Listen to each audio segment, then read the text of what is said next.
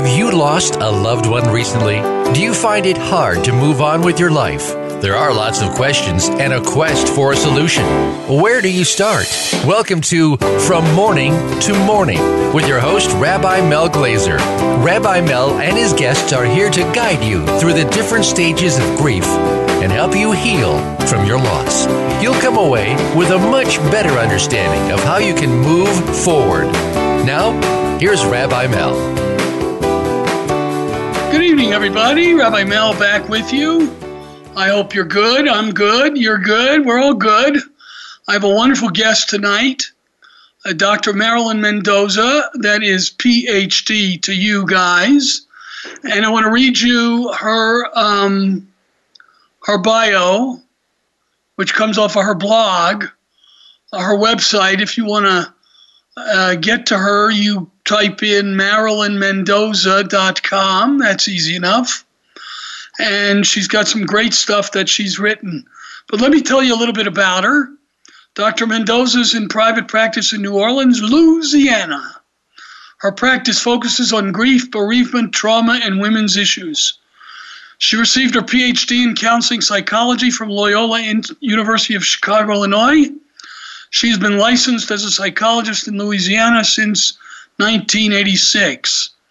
Dr. Mendoza has served as adjunct assistant professor in the Department of Psychiatry and Neurology at Tulane University Medical School. She is currently a clinical instructor of psychiatry in the Department of Psychiatry and Neurology at Tulane Medical Center. Currently, she is a consulting psychologist for Serenity Hospice.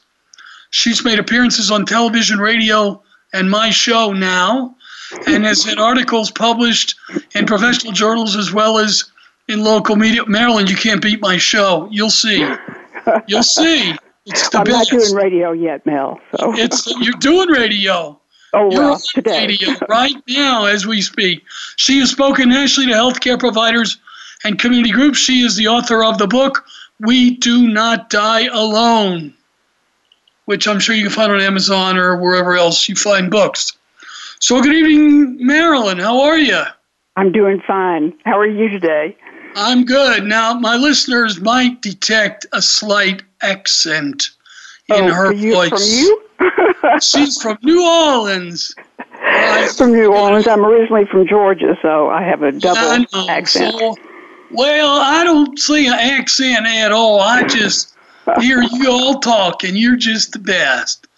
So I'm delighted to have you with us. And as those of you who read my Facebook and get the PR from Voice America, you know that I've asked Dr. Mendoza to be here to talk about talking to children about death, what parents can do. And this came after I read this wonderful article of hers in Psychology Today, January 6th, just a month ago. Mm-hmm. Not even. We have the most up-to-date guests, Marilyn. I just want you to know. And they'll see that you're here, and my listeners are going to be delighted too. So let me start by asking you a question, and that is, how did you get into talking to children about death? Well, it took a long route to get there. Obviously, I'm specializing in grief and bereavement. I worked in hospice and worked with a lot of kids who family members were grieving, but I think it goes back to when I was young. My father died very suddenly when I was 13 years old, and it was, I realize in looking back on it now, the tremendous impact that it had on me. I was confused. I just withdrew myself. Nobody really talked about it. I was told where I was to go, what I was to do. But things just continued on. My mom had worked in the store with my father, and she went back to work. I don't know what all was going on with my mother at the time, but she got rid of all his clothes at once, and it was as though he had never been there. And, that had really affected me in lots of different ways, and I didn't realize how much until I became an adult. and began working with people who were grieving. So I know from personal experience as well as professional experience how you need to work with a child when there's been a death. So as we spoke last week, I shared with you a similar story that my daddy died 2 days before I turned 12. And like you, they didn't talk a lot about it. He had been sick for a year. He'd been at home. We didn't know why, because he never told us and Mama never told us. It was one of those secrets that can destroy families if we let it. And they didn't let us go to the funeral. I'm the oldest of 3, and my sister is 2 years. She was 10, and my brother was 6. And we didn't go to the funeral. We didn't go to the cemetery. I have a suspicion now, from what I know, that they didn't want to go to the funeral and they didn't want to go to the cemetery. So they wanted to protect us from pain, which you and I know is impossible. Yeah. But that's what they thought back in the day. Yeah, and my mother also did not want me to view my father after he had died before the burial. She felt that was going to be too hard for me, and I didn't need to see him like that. But that also meant that I didn't have closure by not being able to view him. Yeah. So parents do a lot of things, I believe, sincerely out of the need to try to protect their children. But what happens when they don't talk about it, it makes things worse because, children can imagine things that are far worse than what you might tell them. That's right. Yeah. And it's always good to let them know what's going on because children are very smart. We think they don't know what's going on, but they most certainly do. So if there's a change in the routine in the household, if people are crying, somebody's missing, they know that something's up. They don't know exactly what has happened, but they certainly know that something has happened. And it makes them very anxious if they don't find out. And it makes them very angry when they're not taken seriously as part of the family. Yes. When they're ignored. It made me crazy. Everybody, I don't know, we stayed with the maid at home, I think, because she was the safe one, and we loved her. So at least we stayed with somebody who was safe and loving and all that, but we didn't talk. And I still remember, I might have told you, I still remember that when Daddy died, we were staying with other relatives at the time, and we all came to the house. And one by one, Mother put us on the couch next to her, and she was in tears, and she said, Daddy died. And I didn't really know what that meant. I mean, I watched TV, everybody watched TV, and you see people die, but it's not the same. And so I still remember my Uncle Jack, who was the oldest brother of 12, put his arm around me. He said, Melvin, you're the man of the house now. And I'm thinking to myself, well, what does that mean? I'm 12 years old. I ain't the man of the house. Yeah. I'm a boy. I'm a child. What is that? I don't know anything. But that's only one of the stupid things that people said to me. What are some of the insensitive things that people said to you?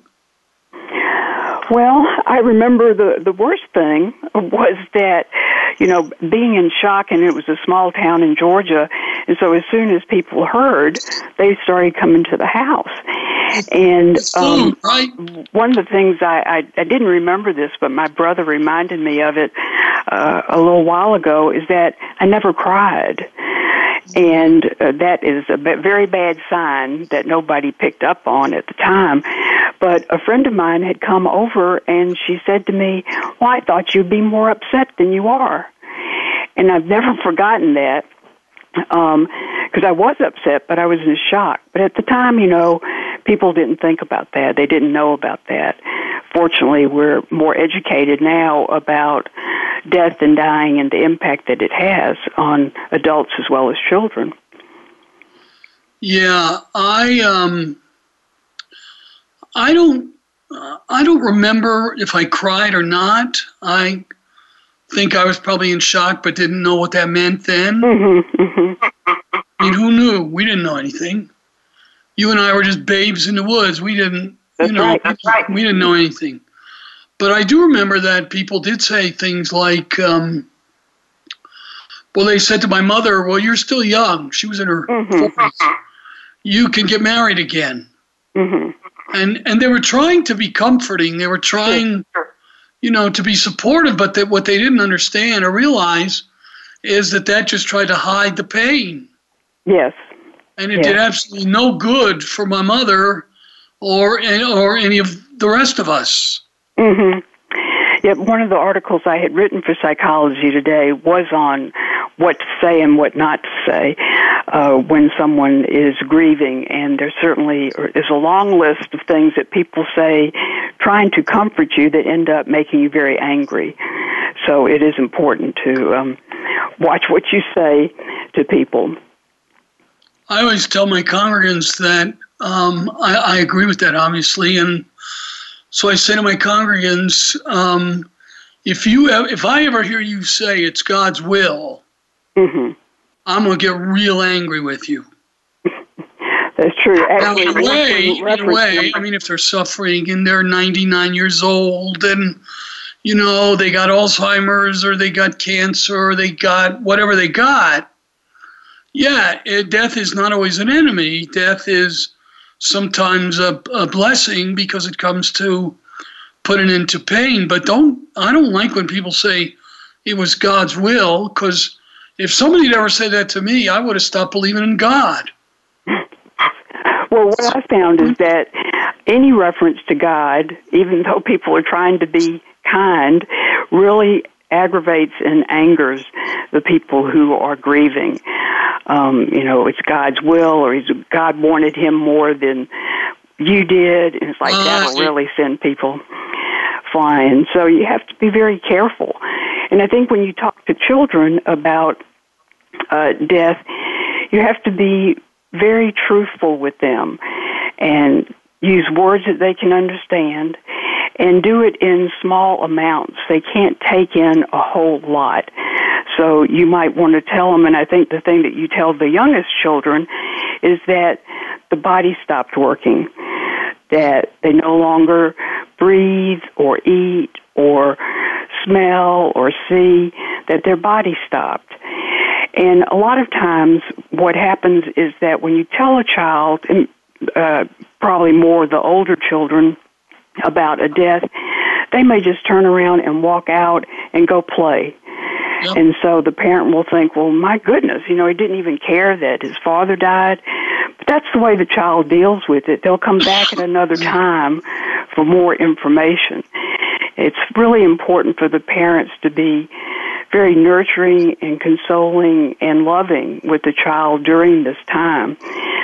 In my time with hospice, I saw children who were, I remember one I sat down to talk to. She was about 10 years old, and the family came in the room and didn't want me to talk to her, and they sent her out to a relative's house. And they had been doing that all along. Her grandmother was dying in the other room, and she knew something was up, but they kept sending her away. And, that made her very anxious. And so children need to know what's going on, and they need to be told in simple, clear, direct ways. Yeah, I agree with you that you can't talk to a 5-year-old or even a 3-year-old like you can talk to a 17-year-old. That's right. Well, because, little ones don't have the concept that death is permanent either.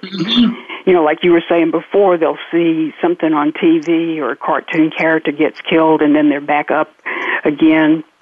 So they don't really understand that. I think the other thing that's important to remember when you're talking to a child about death is not to say that grandma's sleeping or we lost grandma.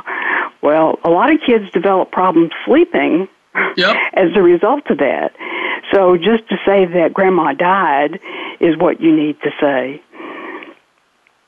Do you notice, like I do, that Nobody likes to say somebody died. They passed is what they say. Yes. I don't like that at all. No. I really don't like it. Passed to what? Yeah. To where? That doesn't, that sort of leaves room that for doubt. That's not as final as he died, I believe. Yeah. Or he's gone on a trip. That's another bad one. Don't want to say that to a child either. Oh, well, God, that's terrible. Yes. That's the end of your travel time. You don't ever want to go on a trip. Somebody says that to you. Yeah, absolutely. So the best thing to do, and adults themselves, most people have trouble thinking about or talking about death and dying, even with adults, let alone having to tell your child. Right. And that's the absolute hardest thing to do. Because you don't want to deal with it yourself, like that's you say. And so if you haven't thought about it and don't want to talk about it, how are you going to be able to help your child? And, of course, fortunately, there are therapists who can do that, but it's always best, I think, if the parent can do it and provide the understanding and nurturing that they need.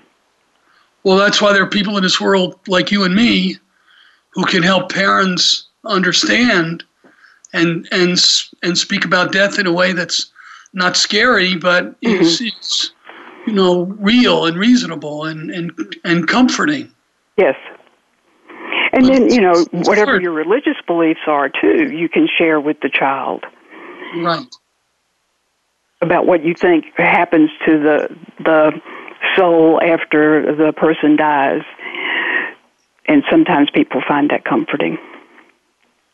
Yeah, I want to talk about that after the break, which we have soon. But okay. Yeah, you're right. I think, if you have a religious faith and it tells you, it gives you comfort. And let's stop there. And we got a break and we'll be right back. My listeners, I love you.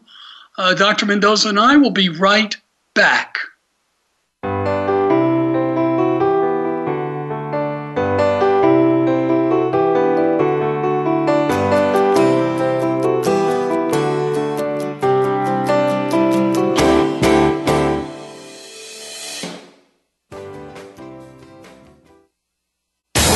Find out what makes the most successful people tick. Keep listening to the Voice America Empowerment Channel. VoiceAmericaEmpowerment.com.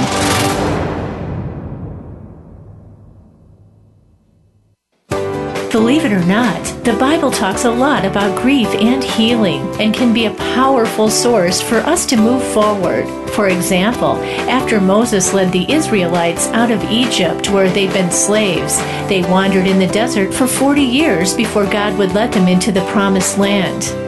God only wanted those who'd been born free, who'd never known slavery, to enter Israel. Those who had been slaves had to die out before their descendants would be allowed to enter the Promised Land. Find out more in Rabbi Mel Glazer's award-winning book, And God Created Hope, available at Amazon and in Kindle format. When you're wandering after a life loss, you're really wandering in two directions at the same time. Part of you wants to go back, and part of you wants to go forward. That was also true of the Israelites when they were wandering in the desert with Moses. They didn't want to go back to being slaves, of course, but they did want to go back to the familiarity of home in Egypt. It was predictable and known, and they were afraid, like everyone is, of the unknown. Find out more in Rabbi Mel Glazer's award-winning book, A GPS for Grief and Healing, available at Amazon and in Kindle format. Success starts here. VoiceAmericaEmpowerment.com. It's your world.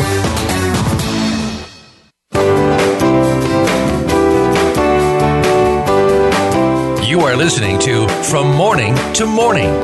To find out more about our program, visit griefok.com. Again, that's griefok.com. Now, back to From Morning to Morning. Hi, everybody. Rabbi Mel. I'm back. My guest tonight is Dr. Marilyn Mendoza, who deals with all kinds of very interesting topics about death. She wrote an article for Psychology Today last month. Not even a month, Marilyn. Not even a month. See, you write it and I get you. So, and she is very active, and this article talks about talking to children about death, and that's what we've been talking about. So in the first segment, we talked about the difference in how kids of different ages understand death.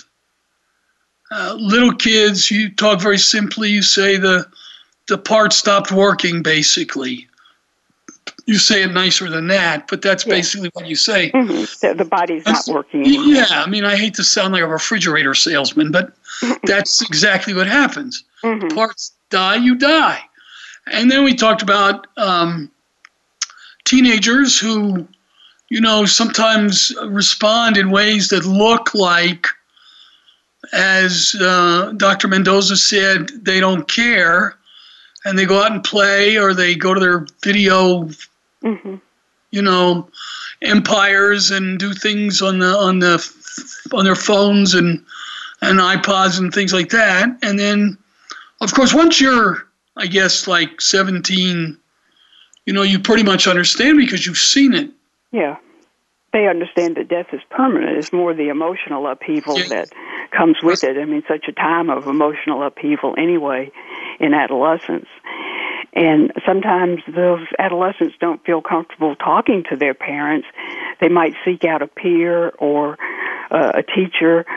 And of course, as I said before, there's always a grief counselor somewhere that if they would like to go, that would certainly be beneficial as well. Right. We right before the break, you were talking about parents should talk about their religious faith and what they believe happens after death. And I said to you during the commercial break that nobody really knows. Nobody's talked to us. We don't get messages. Well, some people do. There are some psychics who claim that they do, and I know that there are these people. I've talked to them and been with them, and they really do. And I don't understand that at all. I just don't. It's way above my pay grade. I can't figure out, how they understand what's going on. But some people believe, you're going to go be back with your parents, and that comforts them. And some believe that your body's going to die. And as I like to say, your legacy is what determines heaven or hell. So that if people talk about you nicely, so when Marilyn Mendoza, God forbid, dies at the age of 150, then they're going to say, she was a very nice lady, and she was a teacher, and she cared about the world, she cared about her students, and she taught me stuff, and my life is better because of her. She added meaning. That's heaven. But if they're talking about Rabbi Mel, they're going to say Rabbi Mel was a jerk. He only cared about himself. He didn't teach anybody anything. He didn't try to make the world a better place. And that's hell. So as I love to say, Mother Teresa's in heaven and Adolf Hitler is in hell, and I don't need anything else. But because I'm a rabbi, my job is to support and comfort, not judge. I don't know what happens after somebody dies. You don't either. Nobody else does. And so I give that up. I never say you're wrong, never. Because what do I know? I just think what I think. Yeah. And as you said, that's what I call it. Us imposing our beliefs onto somebody else. It's finding out what their beliefs are and using that to help them cope with the death, the person who's dying as well as the family.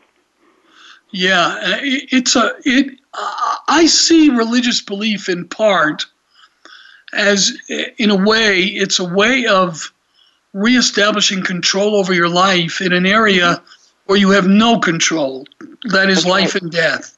And so, no control, but in the Jewish tradition, we go to the cemetery and we take shovels of earth and we begin to fill in the grave. It's something we can do.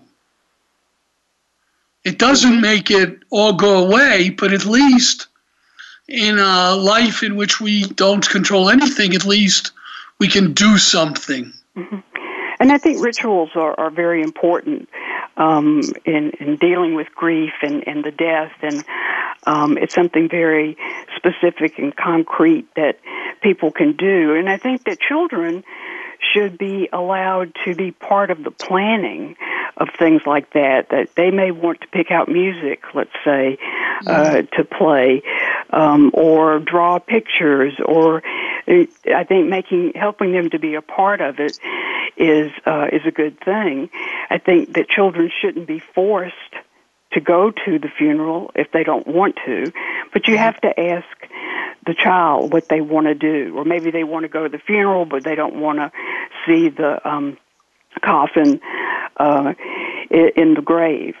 So it's always best to ask what it is that they want to do and to try to let them be a part of it.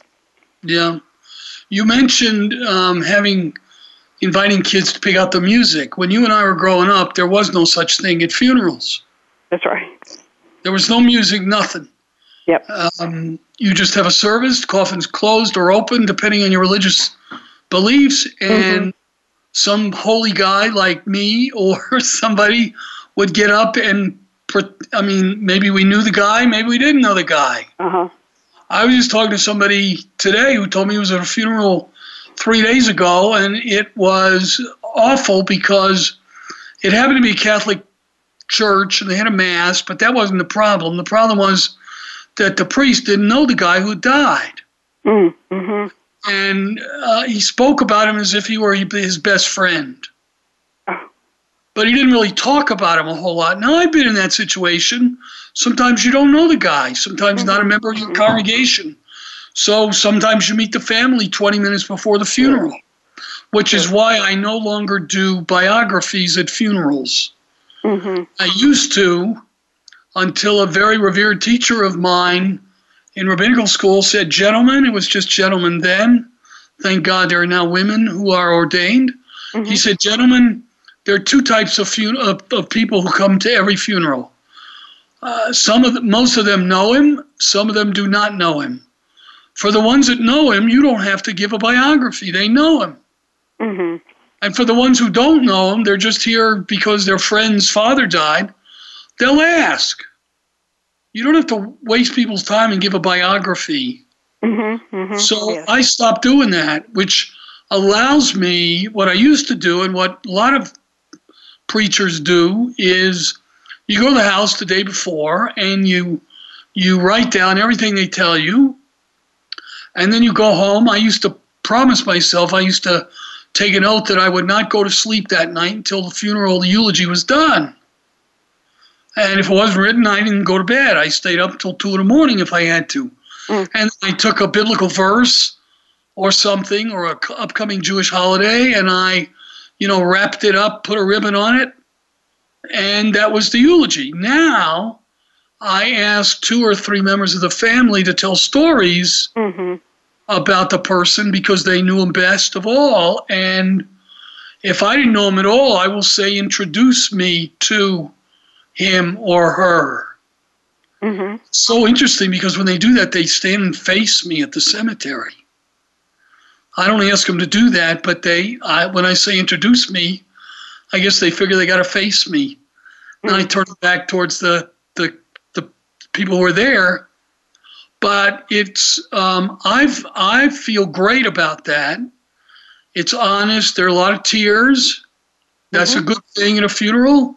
There's a lot of laughter because people do funny things in their lives. That's right. And But there's nothing wrong with it. Laugh at funerals. They were very serious things. And, right. There was no levity. Right. I'm sorry. I was just going to say, I think humor is such an important part of, the grieving process, too. Once you get to the point where you can laugh about things that they've done, that really helps in the healing. Right. Last week, I put on Facebook, Mary Tyler Moore died last week. Mm-hmm. So I put on something that I shared from somebody else, the funniest show that she ever did which was about the funeral of Chuckles the Clown. Uh-huh. And everybody is sitting there, and everybody is, Dick Van Dyke is there, and everybody in the show is there. And minister is talking about Chuckles the Clown and all that. And Mary Tyler Moore, she just couldn't keep it together. Mm-hmm. She started to laugh, and then she started to get hysterical, and then it was hilarious. Mm-hmm. But that's what happened. It's normal. It's natural. And it was funny. And 100 people copied it, so I like that. Because when you see something like that, and I remember seeing a show, it was the best. It was just because it was so human and so normal, and people laugh at funerals. Mm-hmm. Yes. I grew up that you were, and you did too, thinking this was a serious, somber. You didn't, and there were a lot of tears, which is natural and normal. And I've seen widows and widowers laughing hysterically about some of the things that their spouses did. Yes, and that's so healthy. Oh, yeah. It's wonderful. It's wonderful. When I die, I told my wife, listen, she says, what do you want to do? So I said, well, in my neighborhood, Tuesdays is trash day. So put me in the green bag and put me out, and the boys will come and they'll pick me up and they'll recycle me and whatever, because I ain't going to be there. So I don't know. What do you think happens after you die? Well, of course, nobody knows for sure, as you say, but I have done an awful lot of research on near-death experiences and deathbed visions, and also being around people who've experienced these things. It makes me believe that there is definitely something out there. I'm hoping my mom and dad will come and get me. Whether they will or not, I don't know. But looking at all that literature, if they like you, they'll come and get you. Kind of not to believe what I'm reading and seeing. I don't understand it, just like you said, but it's faith. Mm-hmm. And it comforts you to think that. Absolutely. I had a guest about a month ago who had a near-death experience, and she came on the show, and I got her to cry, I'm proud to say. She sounded, I know I'm terrible, but that's my job. I'll always be a rabbi, I'll always be a grief therapist, always. So she was talking about her experience, and she sounded very strong, and she was telling me the story, and I'm thinking to myself, no, we can't let this go on like this. So I don't know what I said, but in my own inimitable way, she started to cry when she was talking about, that experience. And she has gone through that and moved forward in her life, and she's very happy. And we've become sort of friends. And I've said to her many times over the phone that I really have no idea what she's talking about. And her response was, nobody does. You can't until you did it. Mm-hmm. So, and she had these visions, and I don't think she saw the bright light that everybody talks about, and the tunnel of the bright light, leading up to wherever. Mm-hmm. And somebody giving you the choice of leaving or staying here. And most people come back here because they're not done with whatever their mission is. But I think also, when they come back, their lives are significantly changed. Absolutely. Yep. It's been, quite a life-altering experience for them. She told me that. I asked her, what did she learn? Because I believe that you have to learn something, that everything is a learning experience. Mm-hmm. And if you don't learn from it, you've wasted it. Yes. Whether it's good or bad, or I don't care. You got to learn something. So I asked her what she had learned from her near-death experience, and she said, it's cliche, but the phrase "don't sweat the small stuff" really means a lot to her now. Mm-hmm. She doesn't get all anxious about small stuff. That's good. Yeah, I thought so. A lot of people suffering from anxiety disorders could use that. I know. I mean, I get anxious too, but I don't want to have an NDE to cure it. That's not, I'm not, I wouldn't volunteer to have one. But she didn't volunteer either, obviously.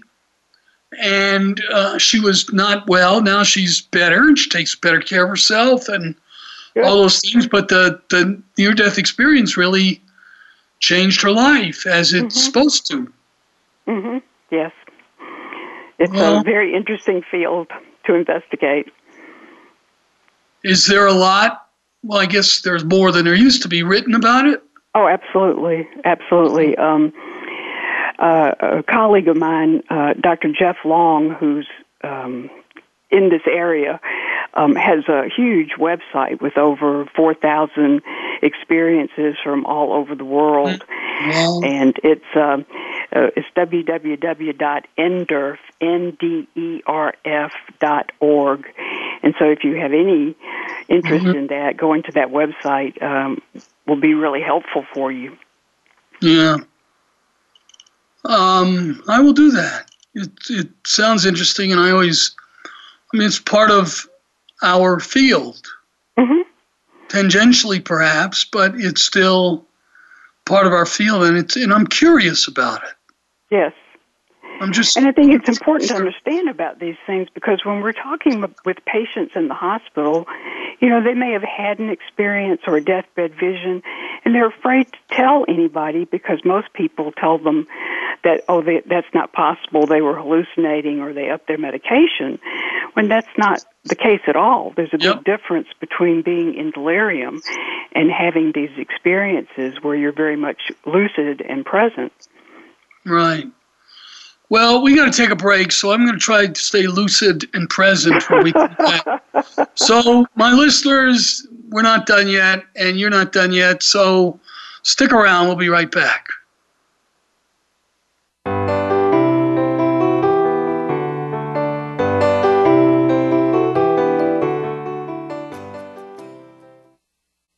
Follow us on Twitter for more great ideas at Voice America Empowerment.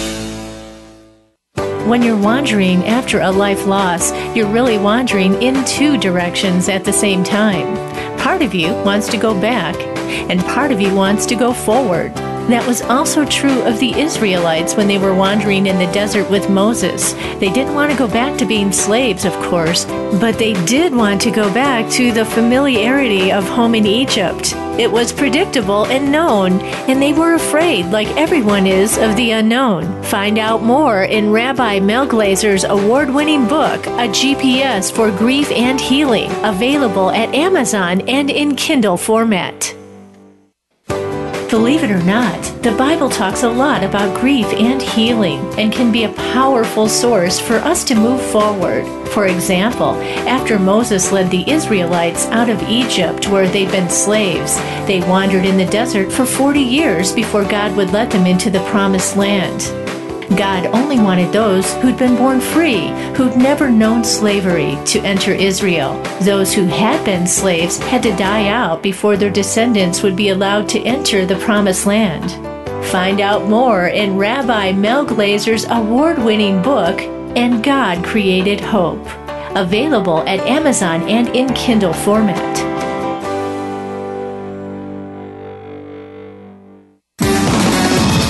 Success starts here. VoiceAmericaEmpowerment.com. It's your world.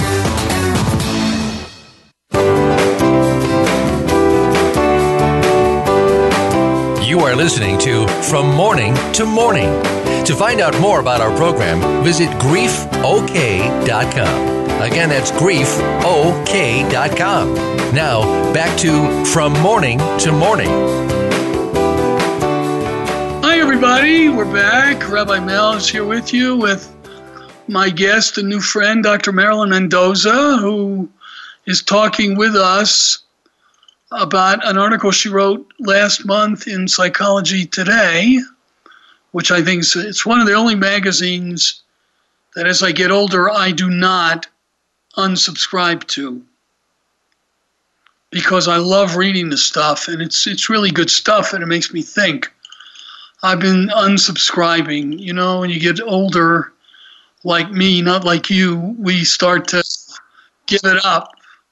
So we've been talking about lots of things. We started out talking about kids and how to talk to kids about grief. And on your article, on this article, one of the things that you say is let them know that people grieve differently and there is not only one way to grieve. Do you want to talk a little bit more about that? I agree with you, but I want to hear what you have to say. Adults as well, that adults don't know that there's not just one way to grieve. They don't really realize what you have to go through when you're grieving. I have had one male who was recently widowed, and he said, I've been going through this for 2 months and I'm not over it yet. Well, he'd been married like 50 years, and so you're not going to get over that in 2 months. And, some people will say, well, I don't know how she can do that, or I'm crying all the time. And, there is no set way. And so how your child is going to grieve might be very different than how you're going to grieve. But it's, being judgmental is not going to be helpful at all. I think you just need to support the child and the adult in that it's okay that you grieve in this way. I think that the problem that we parents have is that we want to make it okay for our kids. Mm-hmm. We want to protect them, and we want it not to ruin their lives. I mean, somebody died, and we know that that's what happens in this world. Mm-hmm. And we want to, I guess, protect them from that knowledge for all kinds of reasons, least of which is we don't want them to worry about their dying. Yes. And that often comes up, I find. Do you find that too with kids? Oh, yes, absolutely. A friend of mine, her son is 6 years old, and just out of the blue, he asked when was he going to die. Well, and, she was kind of taken aback because it was just not related to anything. But the children will ask about those things. And so one of the ways to respond to that is that, to say, well, everybody dies, but most people will live a very long life, and you will too. You'll be, have a family, children, and even grandchildren before you die. So, and you can also let them know that you're going to be there for them, because that's what they're really asking is, are you going to die? Are you going to leave me? Well, yes, honey, eventually I'm going to leave you too, and you just start crying now because you have to start preparing. You can't say that, obviously. No. I say to people, I say to kids, when their grandparents die, you're going to live a very, very, very, somebody told me to repeat very 3 times. Mm-hmm. I don't know why, but they said it matters. You're going to live a very, very, very long time, and then I say a lot of stuff you just said. Mm-hmm. That I'll be here and we love you and you're okay now and you're going to be okay, for a long, long time. I don't know whether that comforts them or not. But that's the best answer that you can give. If they have other questions about it, they'll come back again for sure. One of the things I didn't touch on before that I meant to that's really important is that many times children will believe that it's their fault that the person died, right, and carry a lot of guilt. And so it's very important that the parent or whomever lets the child know that it had nothing to do with them. It had to do with, dad's body or whatever not working. Yeah. And I also think that one of the hardest things that parents, not that this isn't hard, but to explain a suicide or a homicide to a child. What a dreadful thing to have to do. But I think, like with the suicide, you can tell the young child, pretty much the same type of thing that you would say about the body, but you can say to them that their brain had a disease, and the disease is called depression. And when you have depression like that, your brain can't think straight. It makes bad decisions. And people feel, hopeless or helpless. They felt like there was nothing that they could do to make it better, and so they took their life.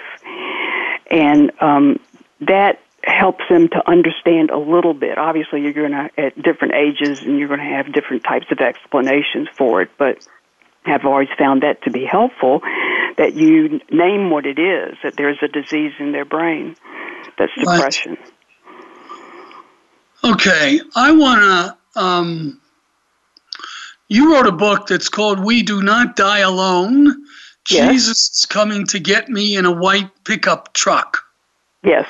So you told me the story, but I want you to tell my listeners the story. Why you chose that title, where it came from, and how you wrote the book.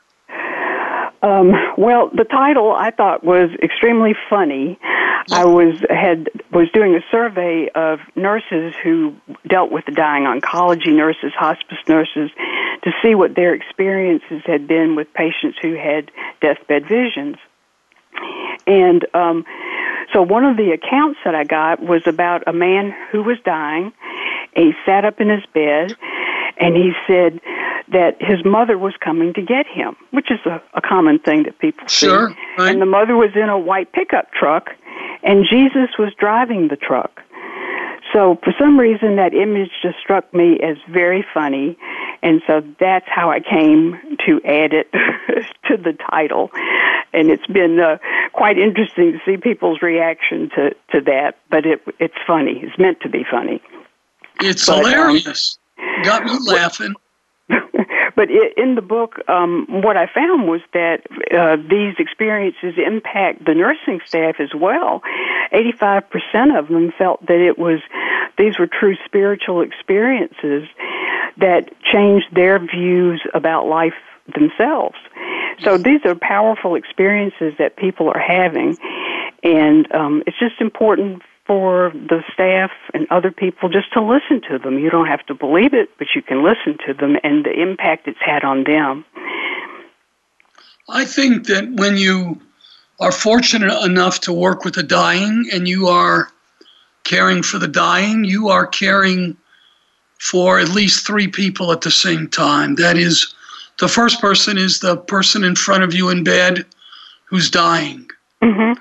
And you are helping them come to the end of their life and say whatever they need to say in terms of, I forgive you, I apologize, thank you, and goodbye, and you're helping them do that. Mm-hmm. But I have this theory that I've never read anywhere else, and I really should write about it because it really is important to me, that the second person is somebody in your family who has died, and you have not completed your relationship with them. Mm-hmm.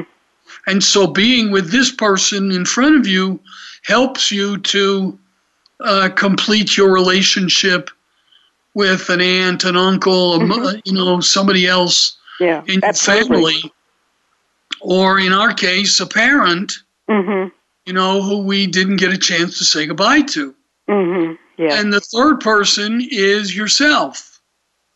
And you and I both know that working with the dying makes us more sympathetic and less afraid of our own death. Yes, absolutely.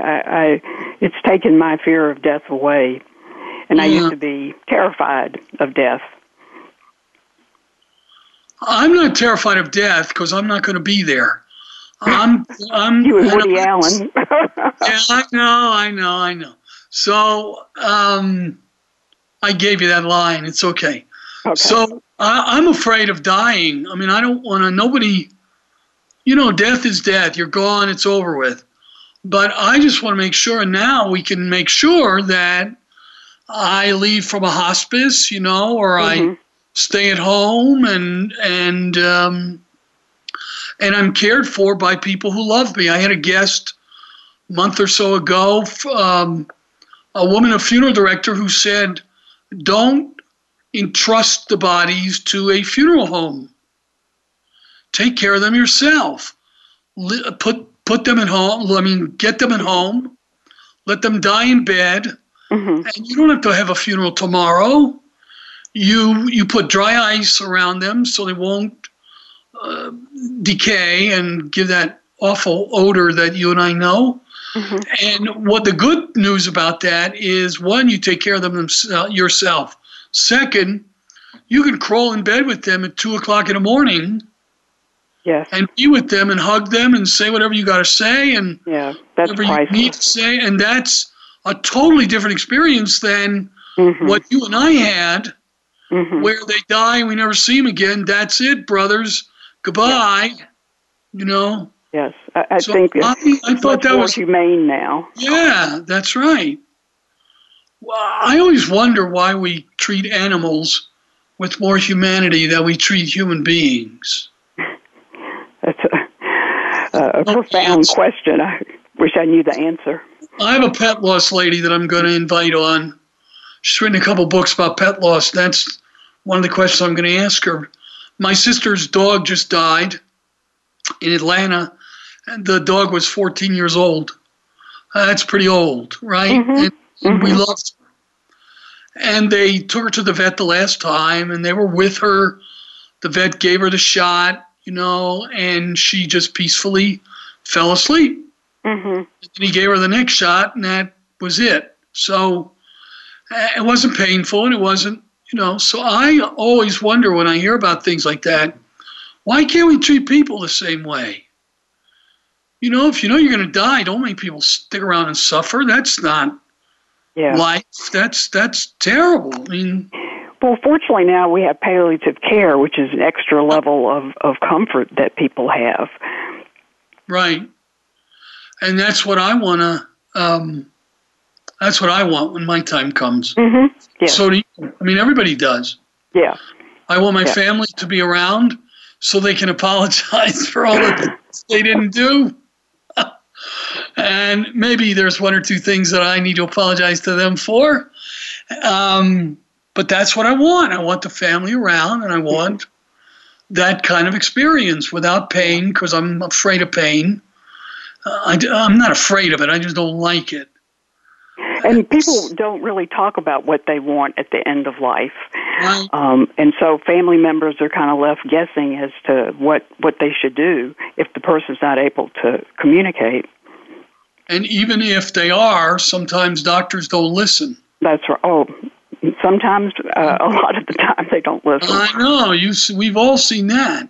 You can write anything you want, but I just remember growing up in Atlanta, and I went to see my grandmother, my Bubby, in the hospital before she died, and I was talking to the head nurse, this wonderful big black woman who was the most loving woman I ever met, and she told me that when somebody was in dying and the bells and whistles went off, she would walk very slowly to their hospital room, because she knew that when God said it's your time, it's your time.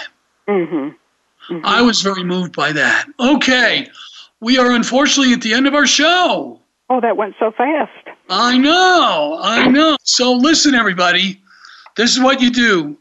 You go to http://www.marilynmendoza.com, and you will see a wonderful website with lots of interesting stuff. And you go buy her book, We Do Not Die Alone. If you go to the website, it's on the website. And remember, Jesus is coming to get you in a white pickup truck. I love that. So, okay, I'll be back next Mel. week. I enjoyed it. Well, thank you, Marilyn. It's been a pleasure having you. All right, my listeners, my friends, thanks for listening, and we'll be together next week. Good night.